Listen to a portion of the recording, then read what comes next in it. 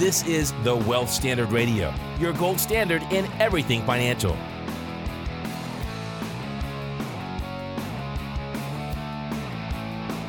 How's it going, everyone? This is Patrick Donohoe, and you're listening to the Wealth Standard Radio.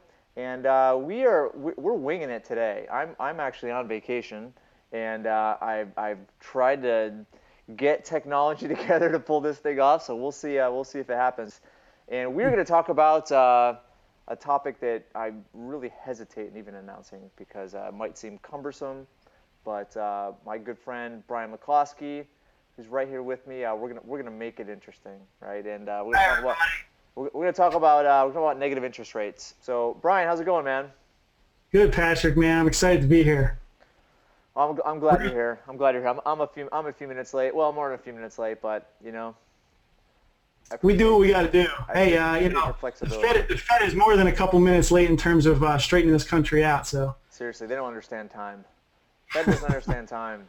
Most central banks don't understand time.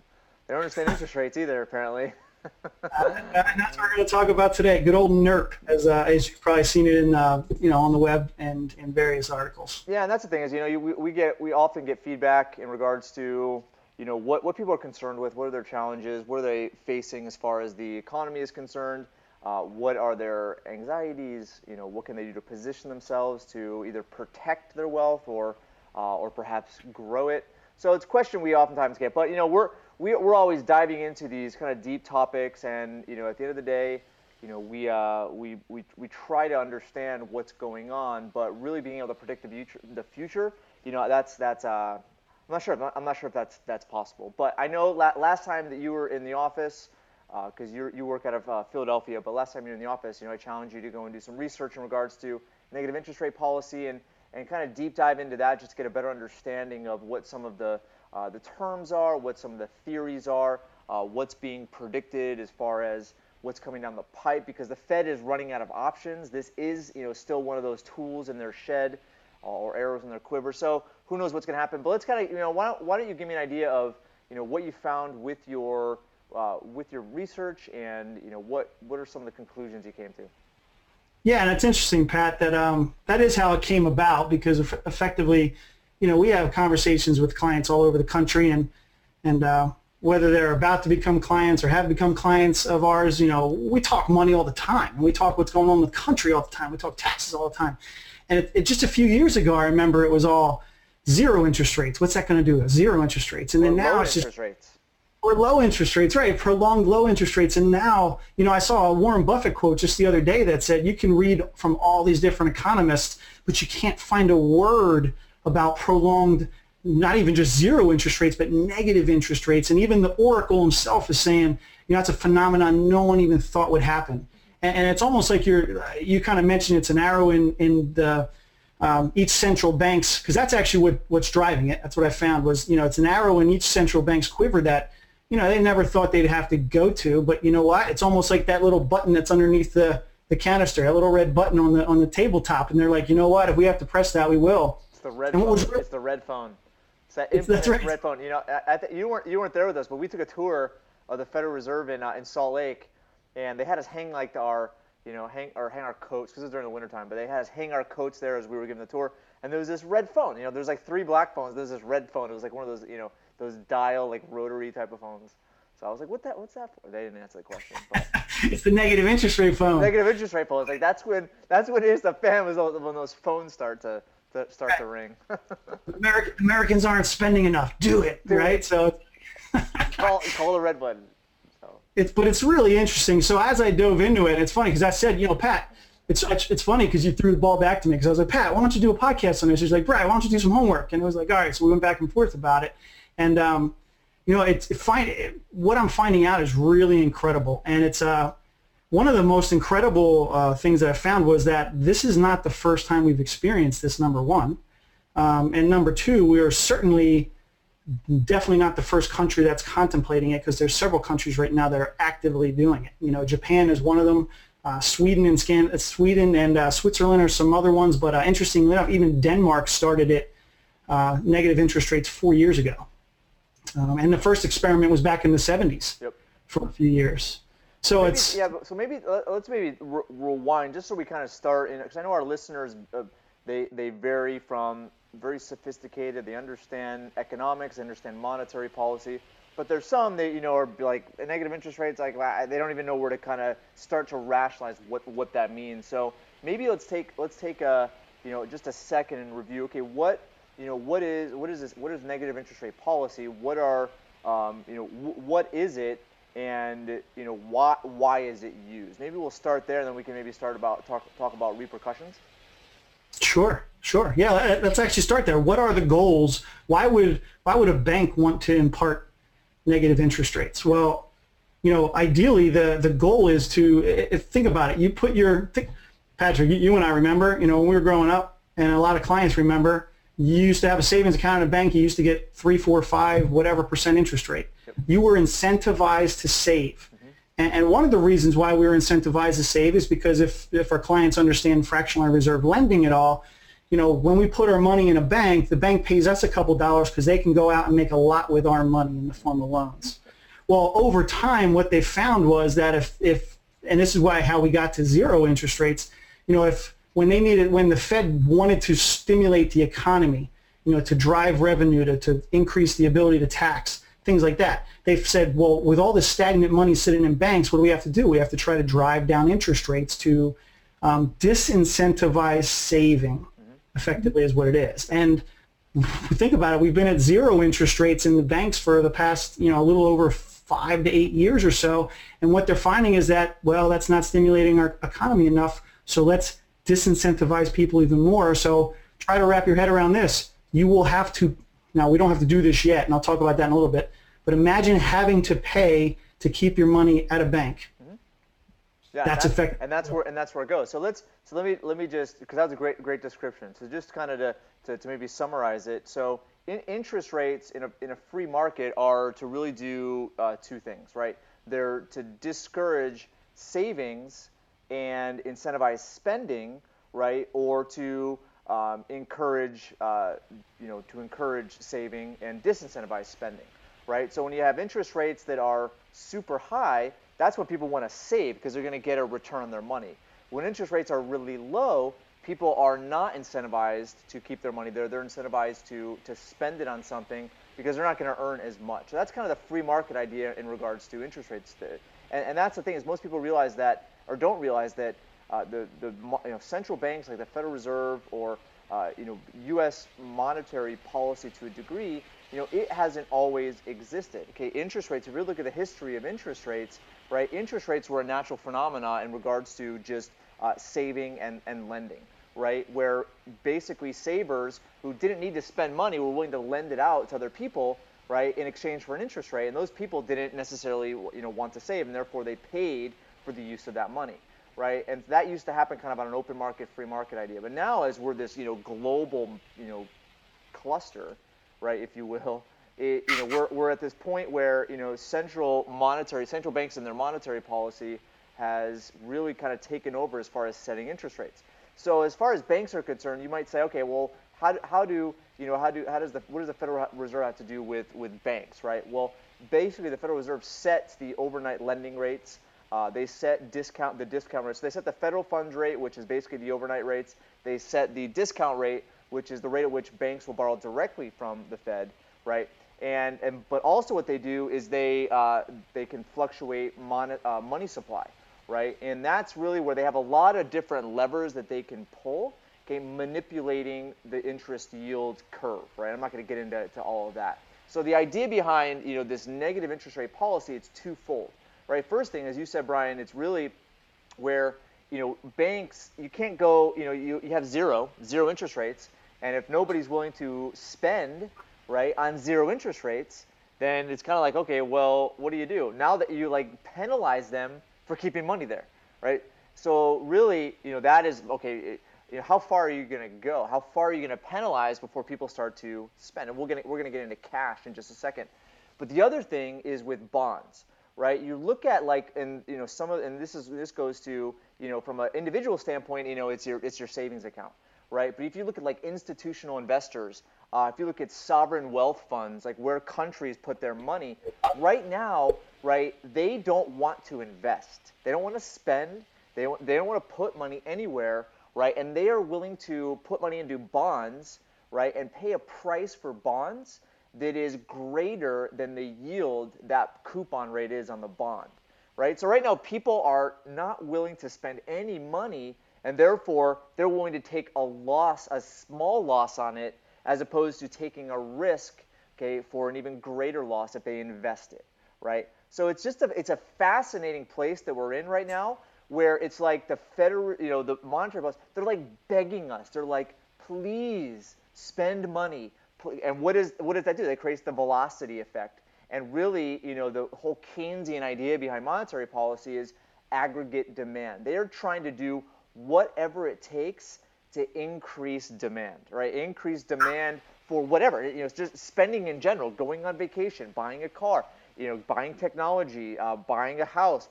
They're just like spend, please spend, because they always want this, 2 to 3% growth, right? So that's kind of like the summary of what they're trying to do, and they're trying to do it. You can listen to our past podcasts because we talk about this quite often. But what they're trying to do is, they don't want a loss, right? They don't want depreciation, right? Or sorry, not depreciation, deflation. They don't want prices going down, right? So that kind of summarizes, this whole idea behind interest rates and negative interest rate policy. So Brian, I mean, looking at Japan, so Japan's gotten away with it for a long time, right? They've had interest rates, negative interest rate for quite some time. So other countries as well have done it in the past. So has there ever, in your research, has there ever been an instance in where it's actually worked? It's what a great question, because it's actually counterproductive right now over in Japan. Yeah. Even though they say this hasn't happened in other countries, you've probably seen reports since the beginning of the year that when they implemented it, because they threatened it for a while, and Japan's been having a lot of challenges, when they implemented negative interest rates, what they're trying to do is, like we talked about, is stimulate spending. Take the money out of the bank and spend it. Well, what folks were doing was taking the money out of the bank and hoarding it in their house. Actually, they ran out of safe sales. They were selling safes left and right, which was really counterproductive. And I have a feeling that the Fed is looking over at Japan and kind of saying, well, we don't want to go that direction. Interestingly enough, in the opposite direction, one of the longest experiments right now is Denmark. And I was doing some more reading on this today, Pat. Denmark is actually, you're paying to save your money, and some folks are actually getting paid on variable rate mortgages on their primary residence. Now think about that. So we haven't had it's interesting, that country is just going in a very challenging direction, but folks actually have negative interest rates on their primary residence mortgages on a variable loan. And what it's doing is it's causing home prices to go through the roof. And some people have actually been, now it's not everybody, but some people are getting credited back mortgage on their home loans. But now think about the unintended consequence. What it's setting up for, we went through 10, 12 years ago when variable interest rates reset and then people couldn't pay, right? So you see an interesting little world over there in Denmark that I'm sure is being watched as well, because for some dumb reason they're not hoarding the cash there, but they're trying to push it into real estate, it sounds like. And that's in some of the articles, as you sent me your research and kind of showed me what you're doing, the articles were that, essentially the government could pull off negative interest rate policy successfully if the cash didn't exist, right? So let's talk about that for a second, right? So if you look at cash, what is cash? I mean, cash is a medium of exchange, right? But it doesn't receive any interest, and you're not paid any interest on it, and you don't pay to have it, right? But if you really look at some of the these capital controls because we still have some capital controls on us, right? Even though it's not called that. I mean, go try and take out $5,000 from a bank, right? Go try to withdraw more than $500 in cash per day from the ATM, right? Yep. It's one of those things where there's not necessarily capital controls, I guess. That's not what it's called, but still there are a lot of stipulations in which you can't go and get large hordes of cash, right? Because back in the day, if the government tried to pull something off like this, what ended up happening? People are like, screw that, I'm not paying money to do that. I'm hiding it in my mattress, right? And they didn't have to pay anything to do that. Now, right, can they do that? All their money? I don't know. I mean, looking at, $100,000 in a 401k, $10,000 in a bank account, maybe $50,000 in an IRA. You want to go try to liquidate that? It's like you got to pay taxes, you got to pay penalties. Most retirement accounts you can't liquidate. And then you look at cash, right? Banks, they are not used to giving you cash, and it's kind of like, and I've heard in a number of instances in which people have tried to do this, but they go to the bank and they can't get cash, or at least they have to wait a couple days, or they have to get permission to do it. It's crazy, right? So even though the idea of negative interest rate policy right now, they don't have absolute control to be able to do that, because the people are only going to take so much. They're not going to go out and pay to keep money in a bank. Right, and it depends on how much they're going to get charged, but really they're trying to, force their hand to actually spend money as opposed to save it. But in the end, forcing people has never resulted in anything good, and it hasn't happened in Denmark, Japan. I mean, there's a number of countries that it hasn't worked in, and they're trying to force it here, just for the sake of having positive growth and positive prices. Yep, and I'll even take it a slightly, I'll run down the same paths as parallel to what you're talking about there, Pat. For a lot of our clients and listeners who understand, again, the way banks work, and to your point, like you were just saying, you can't walk in there and ask for a $20,000 withdrawal from your account. They'll tell you to come back a couple days later, because they're doing background checks on you, and they're pulling the money from different places and all that stuff. But the bottom line is they don't have all the money in their vaults that they say they have as well. So one thing that I've been reading a lot about is that, if negative interest, and this is already happening over in Europe, if negative interest rates do actually show up on American soil, they're most likely going to be contained to the larger institutional or big commercial borrowers anyway. And here's why. Because one of the things and Janet Yellen has specifically said this, she does not want to cause a run on a bank. And a run on a bank can close a door and cause some hysteria, and then you have more runs on banks, and that can be a problem. So one of the things they're talking about is only imparting it on certain customers first and foremost. But then secondly, if the banks themselves are being charged, listen, most businesses, when they're taxed more, does it get trickled down through? Like, does it trickle down to the customer? When they have to pay more for fuel, does it trickle down to the customer? Well, when a bank starts having to pay more interest for the loan, for the money it wants to pull to loan to customers, and it starts having to pay more for that, it's going to trickle down to the customer somehow, right? So we're going to, it always does. It always does. So it's going to trickle down in some capacity if and when the government decides to start doing that. So you have to start thinking about, what you're talking about, some options, holding cash, going in a different direction. Yep. Well, here's the thing. It's kind of like, they're trying to fuel this fire, right, where it's like in the kindling, and it's like so damn wet that they're trying to do everything possible to ignite it.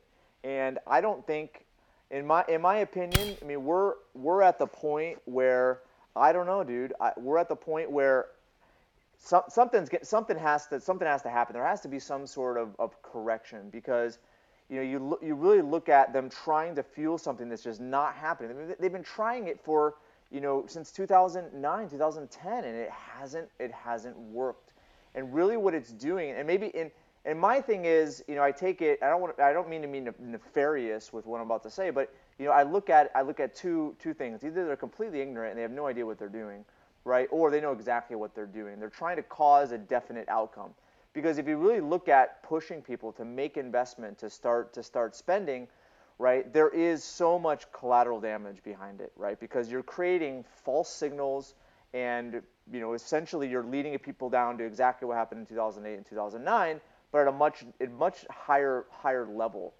Because now you're pushing up asset prices like the stock market. You're pushing asset prices up like the real estate market in a sense. You're pushing up automobile asset prices. You're pushing up, really all of that is artificial, right? Because there's money that exists that did not come into existence because of production.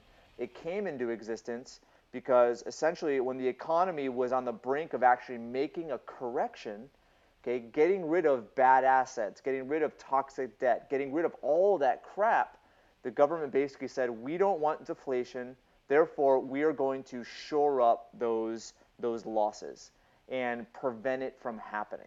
And that's what's going on right now. Is now we're on the brink of paying the price for what's happening. So at this point, it's kind of like my hope is that they want some end, because we're not the only central bank that's in this situation, right? Everybody around the world is essentially tied to the dollar. They're tied to our economy, and we're at the point where something's going to happen. So now, as we've kind of like scared people a little bit, because most people are, and you know what? I don't know. Will they pull the trigger on negative interest rates? Who knows, right? I don't know. But unemployment isn't getting better, right? People aren't getting wealthier. People are getting more miserable. You look at what's going to happen with the election, and so many different things can shift there. But I would say that we're in a fragile situation, right? People are on edge. Right, the fuse has just been burning and burning and burning, and it's kind of like lost right in where you can't see it anymore, and who knows when it's going to pop. But right. I think people, they look at the stock market, they look, all this cash hoarding, okay, is representative of people are just like, I am afraid. I don't want to invest. I don't want to, I don't want to spend because I learned my lesson, 8 years ago, right? I don't want to make that same mistake. And plus, you have the majority of people that have money in the stock market. They are, they are wanting to retire, right? They are wanting to, they're trying to figure out how to grow save as much money as possible to not spend in order to retire, but they're not quite there yet.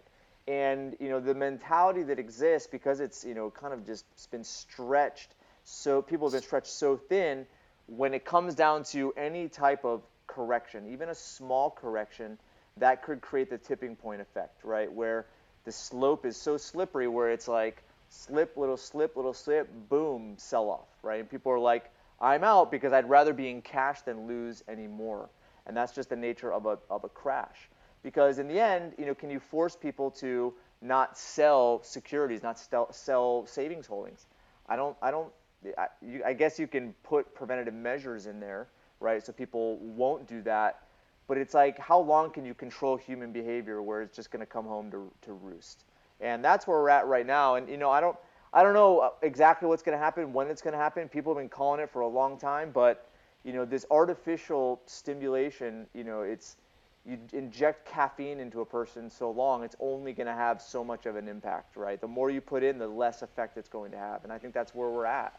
So in regards to maybe the opinions that are out there, what are some of the opinions as far as, okay, what is, what's going to be the results of this? What's going to be the collateral damage? I'm sure there's multiple opinions. Yeah, some of the stuff I've read, and that was a great summary right there. Some of the stuff I've read is, in theory, if it works in the U.S., in theory, it's going to reduce borrowing costs because it's going to drive lending interest rates down and drive an increase in loans, in theory. Now, theory doesn't always occur, as we've talked about up to this point. Now, in practice, they're saying that, people might hoard cash like you're talking about, and maybe that will actually slow down how fast we get into that cashless society like you're talking about. So you're right. It could actually be, causing some drag towards maybe a direction that the Fed wants to go in. You kind of hinted at the cashless side there. But there was a third quote that I saw, and it had everything to do with these policy levers that they've been pulling up to this point. And it was really interesting because it kind of highlights what you were mentioning a few seconds ago. These negative interest rates, where we're exploring for essentially the first time in America, and especially if it's prolonged, it's either going to mark the start of a new era, which you're saying could be a direction that there's some higher powers that want to take us, not to be conspiratorialist there, but it could mark the start of a new era, or it could finally expose the limitation of the powers that monetary policy has. So it's going to be interesting. We don't know, but the bottom line is, even the quotes that I'm sharing with you, it's all speculation, because you look over one ocean and certain things are happening. You look over the other ocean, different things are happening. Yep. And then you have the human behavior factor, which is, people are flooding their money out of banks into bonds, and that's causing the bond rates to go down. So, it's really interesting. That's where you circle back to some of the things we talk about with clients every day about, just different ideas on where to hold cash, how to think strategically, and how to, have your eyes wide open to some of the things that are going on and the directions we're being shepherded as an American public that may not be in our best interest. Yep. And and that's really what you can put your money on, is having a place where you do have the cash, you have liquidity, you have access to it, where you have the least amount of controls as possible. Because in banks, you have controls, right? In retirement accounts, you also have controls. With securities, you have controls, right? So, and that's the thing, is even when people realize, okay, stocks, when you own a stock, right, there has to be a buyer of that stock, right? If you're trying to sell, there may not be a buyer, right? There might be a fund that you own, and there might not be a buyer for it when you're trying to unload it, right? So when the time comes where it's basically like, crap, I need to get out, doesn't mean you're going to be able to get out, okay? And that's the thing is, whether you want to get out to preserve principal or to mitigate your losses, or you want to get out because you want liquidity, you have an opportunity, you have a business, you can buy a property at 50% of its value or whatever.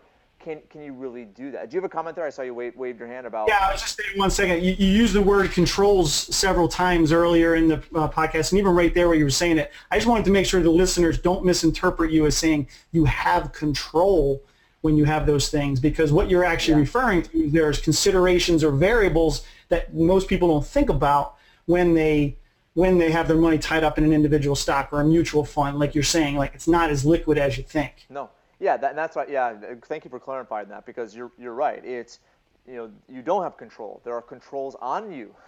they're preventing. There's a lot of kind of things that whether it's broker dealers or retirement plan stipulations or bank stipulations where they prevent runs. Right? They prevent a host of people being able to go and liquidate at the same time, which causes panic and chaos, right? There's a lot of things that they've put into place that mitigate that, whether it's shutting down markets, right? Whether it's putting penalties on it, right? Whether it's putting on, being able to withdraw certain amounts.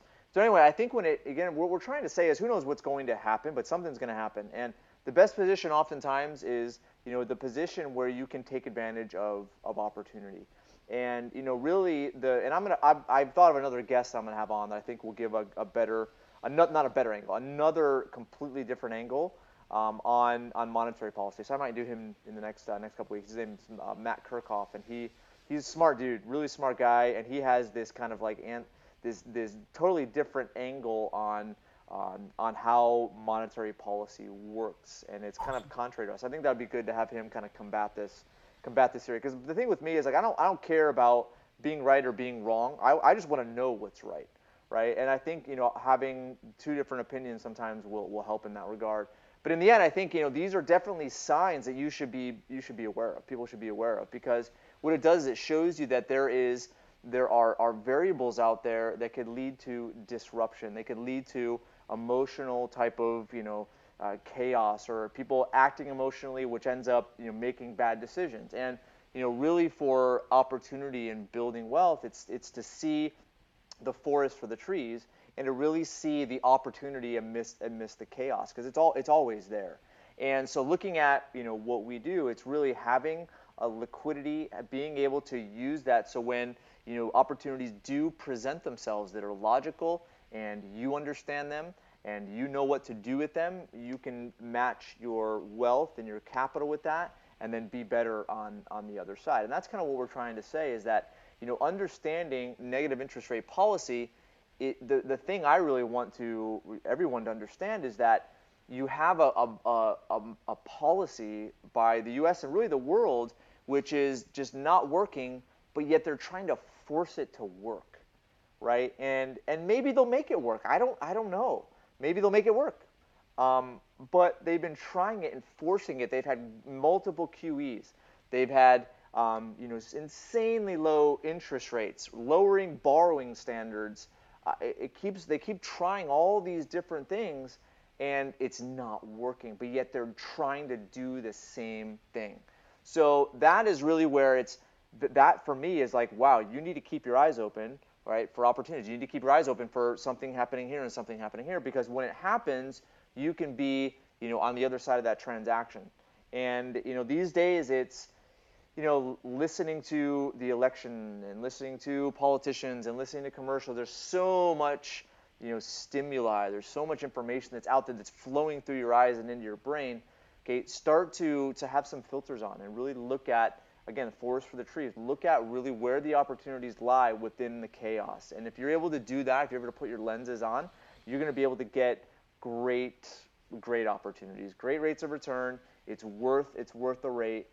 Worth the wait, because right now, and I'm not sure if you're seeing this, Brian, but I think right now people are they want to build wealth, right? And this is really in the entrepreneurial space. They want to build wealth, they want to get better, they want to be, they want to prosper, and they just continue to do and act and have certain behaviors that are really agnostic to what's going on in the economy. And I think that's dangerous, because right now, if you're heavily into real estate, if you're heavily into lending, if you're doing it at a very volatile time.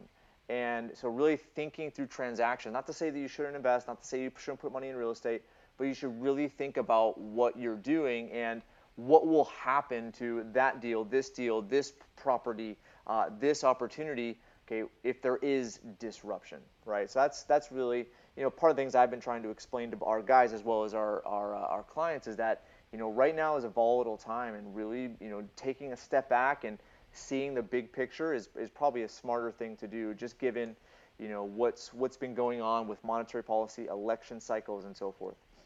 Yeah, I love the fact that we're having these type of conversations with clients. And like you said, Patrick, I mean, you summarize what we do just as a company in terms of, helping folks open up their eyes. I love when clients can start to think more critically, and they come to the table and they're asking questions like this, and they might be asking from a position of, hey, I just read about it in the newspaper, or how does this affect me, or how does this affect what we're talking about? But then we can go deeper and really say, we have to look across the spectrum and make sure that you recognize, and when I say spectrum, I'm talking about their financial world, the client's financial world.